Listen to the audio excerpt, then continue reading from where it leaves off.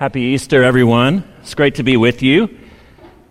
We are going through a series through the Gospel of Luke, and we have come now to the time of his resurrection and the account that Luke gives us of Jesus' resurrection after 3 days. And this is our Gospel reading from Luke 24.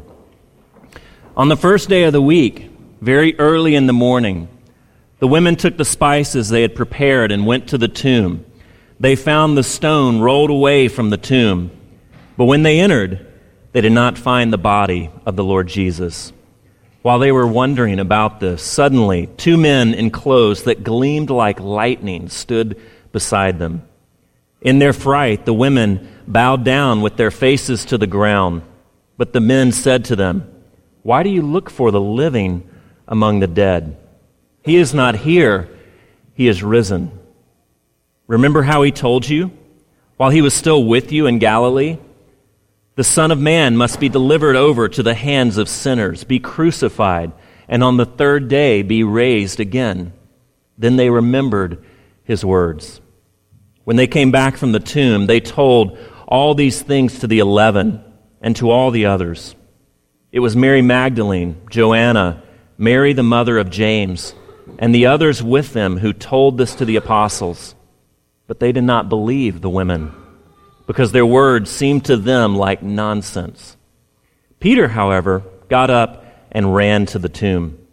Bending over, he saw the strips of linen lying by themselves, and he went away, wondering to himself what had happened. This is the gospel of Jesus Christ. The gospel writers all give us an account of the resurrection, but they each tell us about the last week and the last days in a little bit of a different way, not contradictory, but slightly different perspectives. They emphasize different things.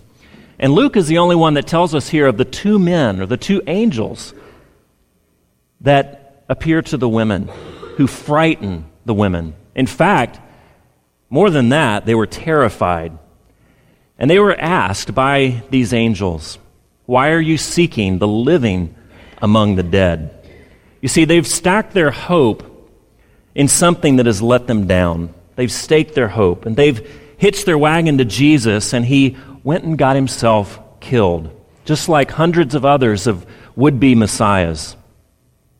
And they go to the grave out of respect. They go to the grave because Jesus is a friend, and this is what you do. You go and preserve the body. But they don't expect him to be missing. They don't expect him to have risen again. They have no expectation that they'll find anything there except a rotting, dead corpse. They've given their life to something, and it's brought death instead. How many of us have had this same sort of experience? Something that we've pursued, something that we've staked our hopes on, something that we thought was going to bring us life has actually done the very opposite. We've pursued something that looked to us like life, and it instead has sucked the life out of us. Or we've been able to possess that thing that we pursued, something that looked like life, and once we got it, it brought us closer to spiritual and emotional, maybe even physical death. And so shouldn't we ask ourselves this question: why do we seek the living among the dead?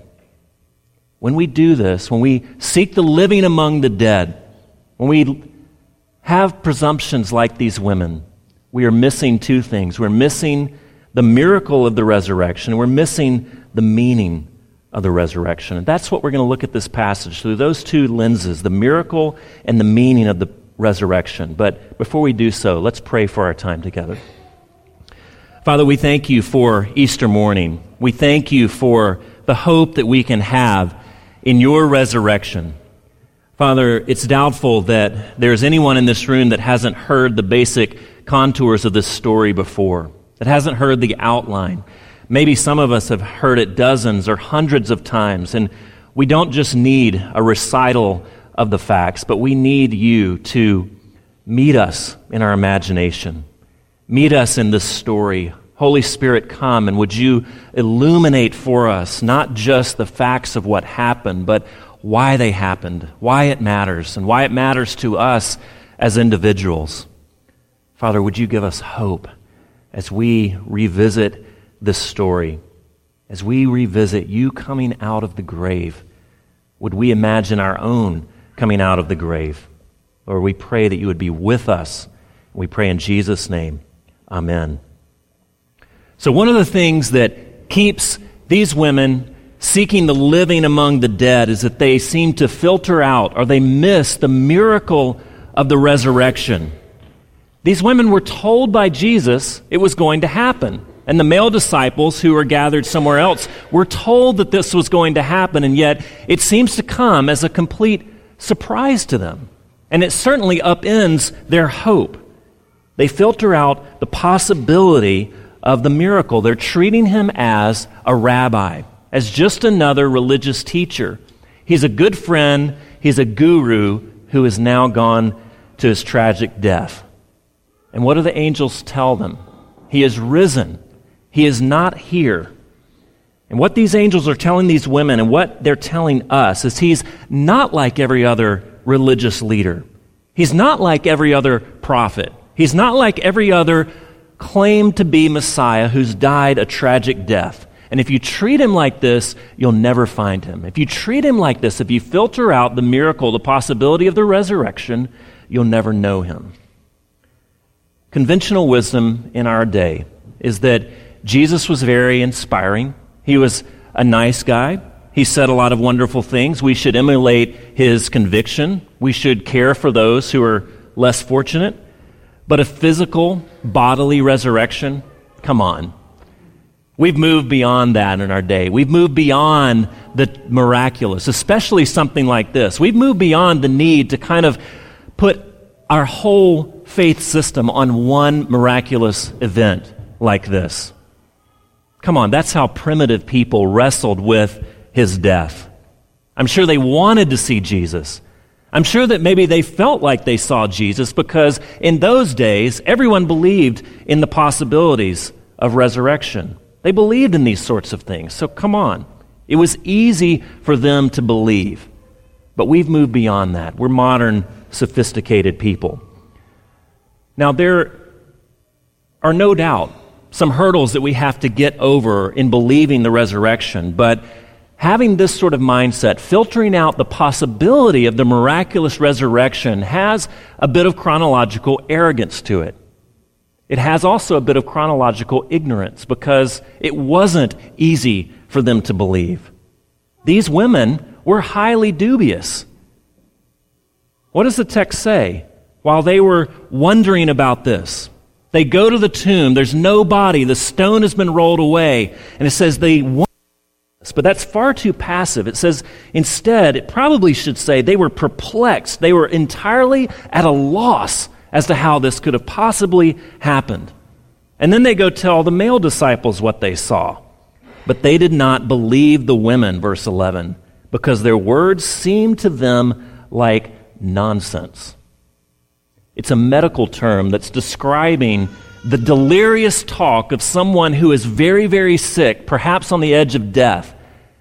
That's what it means. It's a medical term. These people are speaking nonsense. The disciples aren't looking for any reversal of this tragic situation. They're not expecting an immediate resurrection from Jesus. Their dreams about Jesus being the Messiah have been absolutely shattered. And now these hysterical women are coming in and trying to challenge reality. They're speaking nonsense. Believing the resurrection was just as difficult for them, these ancient people, as it is for us modern people. Jesus, their beloved leader, had been killed. He'd go down as one more martyr. Maybe with some pretty innovative things to say, some pretty interesting things, but he was a very dead prophet. They were looking for the living among the dead because they had filtered out the possibility of a miraculous resurrection that would change everything. A.N. Wilson is a British intellectual. He's a biographer. He writes in newspapers, and He was born in a Christian church, as most people were in the 1950s in England, but he gave up any affiliation with the faith in his 30s. And he says, "For much of my life, I too have been one of those who did not believe. It was in my young manhood that I began to wonder how much of the Easter story I accepted. And in my 30s, I lost any religious belief whatsoever. Like many people who lost faith, I felt anger with myself for having been conned by such a story. I began to rail against Christianity and wrote a book entitled Jesus, which endeavored to establish that he had been no more than a messianic prophet who had well and truly failed and died." Why did I, along with so many others, become so dismissive of Christianity? Like most educated people in Britain and Northern Europe, he was born in 1950, I've grown up in a culture that is overwhelmingly secular and anti-religious. The universities, broadcasters, and media generally are not merely non-religious, they are positively anti. To my shame, I believe it was this that made me lose faith and heart in my youth. It felt so uncool to be religious. What about us? Shouldn't we at least entertain the possibility that because we swim in this culture of skepticism, because outside of these doors things are not simply non-religious, but oftentimes very anti-religious, at least anti-Christianity, anti the possibility that a miraculous resurrection could occur. And therefore we filter out the miracle of the resurrection, not because we've done the heavy lifting of investigating the claims for ourselves, but just simply because we let others do our thinking for us. We go along with the crowd. We miss the resurrection because though we live in a supposedly very open-minded age, we have a very narrow filter of what is possible. And this can't possibly be true because other people say it can't be true. You may recall Anne Rice. She had a very public confession of Christianity back in the mid-2000s, and she has since not denied Christianity, but she has left the church. She has a very colorful history with regards to Christianity. But she began to write a series of historical novels about Jesus, and so she wanted to go to the first-hand accounts and figure it out for herself and see, did these things hold weight? And she went into this investigation presuming that she would find the testimony very unreliable, that the gospel accounts would be completely contradictory, and she could have great liberty to kind of make things up as she went along. But instead, she came across a number of sources, one of which was Richard Bauckham's Jesus and the Eyewitnesses. And it's a fairly thick book, but he's a New Testament professor also in Britain. And she read this book and began to presume exactly the opposite, that maybe these gospel writers had it right. Maybe the conventional wisdom was wrong. Maybe, as she sought out to prove the gospel accounts as a fabrication, that was much more problematic than just believing that they had got their facts right, that the history was actually right, that the eyewitnesses were trustworthy, and that these accounts had been written within the lifetime of those who could very easily disprove and say, I was there, this is not the way it happened. And yet instead, quite the contrary, the church explodes through the first few hundreds of the church's existence after the resurrection. Proving the gospel accounts seemed to many, to be proving them to be a fabrication seemed to be much more problematic than taking them at what they said. A.N. Wilson continues, the Easter story is relentlessly disconcerting, and in a way, it is the antithesis to the Christmas story. No matter how much you try and water down its particulars, Easter retains some of the shock it had for those who first participated in the events during the first century. The resurrection, the joyful end of the Easter story, resists domestication as it resists banalization.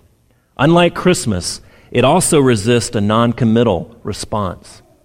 Even agnostics and atheists who don't accept Christ's divinity can accept the general outlines of the Christmas story with little danger to their worldview. But Easter demands a response. Easter demands a yes or no. There is no whatever. Maybe we don't believe because we live in a culture of skepticism that says it can't be true, but maybe our skepticism is a bit more personal. If the resurrection is true, we lose control of our lives. If the resurrection is true, we have to reinterpret our past and present and future. We have to see all of that through a new lens, a new filter. And so it means that we have to give up our throne. We have to give up the center of our lives if the resurrection is true. And so maybe our skepticism isn't just built on the lack of evidence, the perceived lack of evidence, or the fact that we swim in a culture of skepticism, but it's because we don't want to give up control. The resurrection, Jesus claims they can have ultimate value. They can have no value, but certainly not some value. We can't leave here this morning and say, those are some nice ideas and I'm going to try and import them as best I can into my life. That's some value. And that's not what the resurrection allows us to do. It says no value or ultimate value. If it isn't true, if it isn't entirely true, then don't bother listening to anything else I have to say this morning. We should pack it up and go home. But if it is true, there's nothing more important than we could be doing right now. There's nothing more important to concern our lives with. There's nothing more important that we could build our lives on. We look for the living among the dead because we filter out the possibility of the miracle of the resurrection. But we also need to wrestle with the meaning of the resurrection. So what? It happened. What does it mean? And you see, the angels don't just correct the women's facts. He's not here. He's risen. But they correct their interpretation of the facts, their interpretation of what they had heard from Jesus. You misunderstood the resurrection because you didn't understand that he must die. Remember how he told you while he was still with you in Galilee? The Son of Man must be delivered over to the hands of sinners, be crucified, and on the third day be raised again. And then they remembered his words. They heard his words differently. They drew them, they listened to them through a new filter. We've developed new technology so that we can go back and look at our founding documents as Americans. We see the documents that were written 200 and so years ago by the founding fathers, and we see that some of these documents aren't just there, but they're works in progress, because now with lasers and so forth, you can look underneath the words on the page. And you can see, such as with the Declaration of Independence, that Thomas Jefferson wrote a rough draft in which he changed some very vital words. He had originally written the phrase, our fellow subjects, but he changed it to our fellow citizens. You see, at some point, something he encountered made him think of his fellow citizens, himself, humanity, differently. He had an epiphany. He had a new filter by which he saw people. And instead of being subjects to the king, his neighbors, himself, his nation now were Americans. They were fellow citizens. And you can see that he changed that. He saw something differently. He heard something that changed the way that he thought about who he was and about what he had been told. The women had heard all of what Jesus had said. This is what's coming. But they had to hear it differently. They knew that he had died, but not that he had to die. Not that he had to die. The early disciples had heard Jesus say on many occasions that the Son of Man would die, would have to die. They had the facts, but they needed an interpretive lens. They needed the resurrection. They needed Jesus to actually come back for those things to make sense. For in the present situation, they were horrific. They were sad. They put an end to every hope that they had. And then when Jesus rose from the dead, they had hope anew. They had a new beginning. The miracle of the resurrection is hard to believe, but the meaning is hard to accept. The miracle is hard to believe, but the meaning is hard to accept, because what we have to accept, what we have to say is that my issues, my problems, my disconnect with God, my rebellion against Him is so deep, my sin is so ugly that I didn't need just an example. I didn't need merely a good teacher. I didn't need a guru. I needed a Savior. The miracle is hard to believe, but the meaning is hard to accept, because what we have to say in accepting it is that I needed a Savior, and that nothing less than the death of the Son of God can redeem me. This is insulting. It's insulting that we would have to say that we would have to say that my problems and issues run so deep that God had to send His own Son to redeem me. It didn't just take a new set of facts, a new pathway, 10 steps to a better life. It took the death of the Son of God and His resurrection. It shatters our self-importance. It shatters and dethrones us. But notice the change in the participants.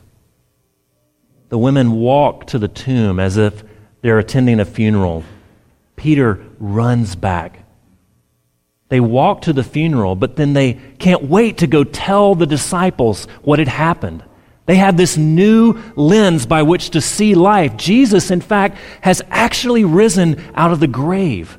It's no longer a funeral. Their heads are no longer hung low. They have news to tell. Suddenly, Jesus' death isn't a disappointing end, but it's a beautiful beginning. Now they had news to tell. Jesus had to die for me, for us. What does this mean?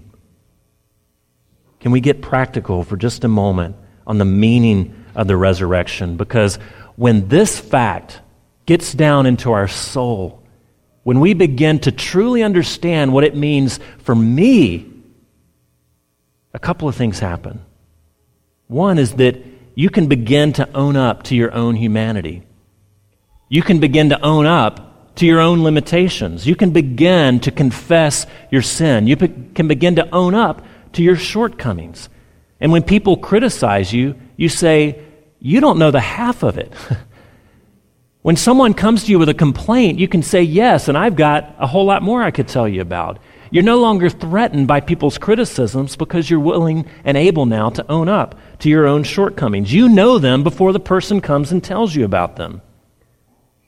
You don't know the half of it. It took Jesus, the Son of God, to die in my place to redeem me. That was what it took to cover my sin. But you don't stay there. You don't wallow in your sin. You don't wallow in your unfitness. You don't self-flagellate, because through Jesus, not only are you a sinner, but you are crowned with glory and honor, and God delights in you and dances over you, and you will live with Him as a co-heir of Jesus forever. The resurrection, the crucifixion and resurrection, is an antidote to the deserving mentality where we expect others to orbit around us because we are so special. We can, for the first time, begin to forget ourselves and look at others' needs, just as Jesus has done for us. But it's also the antidote to this timid self-doubt, self-loathing, perhaps, where we let other people walk all over us because we think we deserve it. It's an antidote to both of those things. What else happens? Not only did Jesus die for you, not only did Jesus die to pay the penalty of your sin, but He was raised for you, and now you have a new future. Why is it so hard to face disability? Why is it so hard to face death? Why is it so hard to face suffering and setbacks? Why is it so hard to be content with what we have? Why do we continue chasing the next promotion, the next advancement, the next relationship as a means to heal ourselves, as a means to find affirmation and find significance? Why is it so hard to stop seeking the living among the things that we know are not going to provide life and sometimes provide death? Isn't it partially because we think this body is all I have? Isn't it possibly because we think this money is all I have? This life is all I have. The now is all I have, and I have to grab everything I can possibly get because this life is all there is. But if Jesus is risen, your future is so much more beautiful and certain than that. If Jesus is risen, not only have your sins and debts been paid for fully and finally and forever, but you have enormous hope, not simply for a new heart, a new spirit, but new lives, a new body, and one day a new world. That's what the resurrection is speaking to. It's not just a miracle, but it has meaning. Jesus didn't just come out of the tomb, but he came out of the tomb for you. The meaning is that the God of Good Friday and the God of Easter is a God of grace. He's a God of new beginnings. He's a God of a new future. He's a God who lays down his life for you. The people who hear this, the people who let that drift into their soul, don't walk around life like it's a funeral, but they run like children. They dance and sing like children. Not all the time. Life is still hard. Things terrible happen, but you have a reason to rethink those things. You have a filter by which those things have to pass through, and that is Jesus has died and has risen again for me, and I will live with him forever.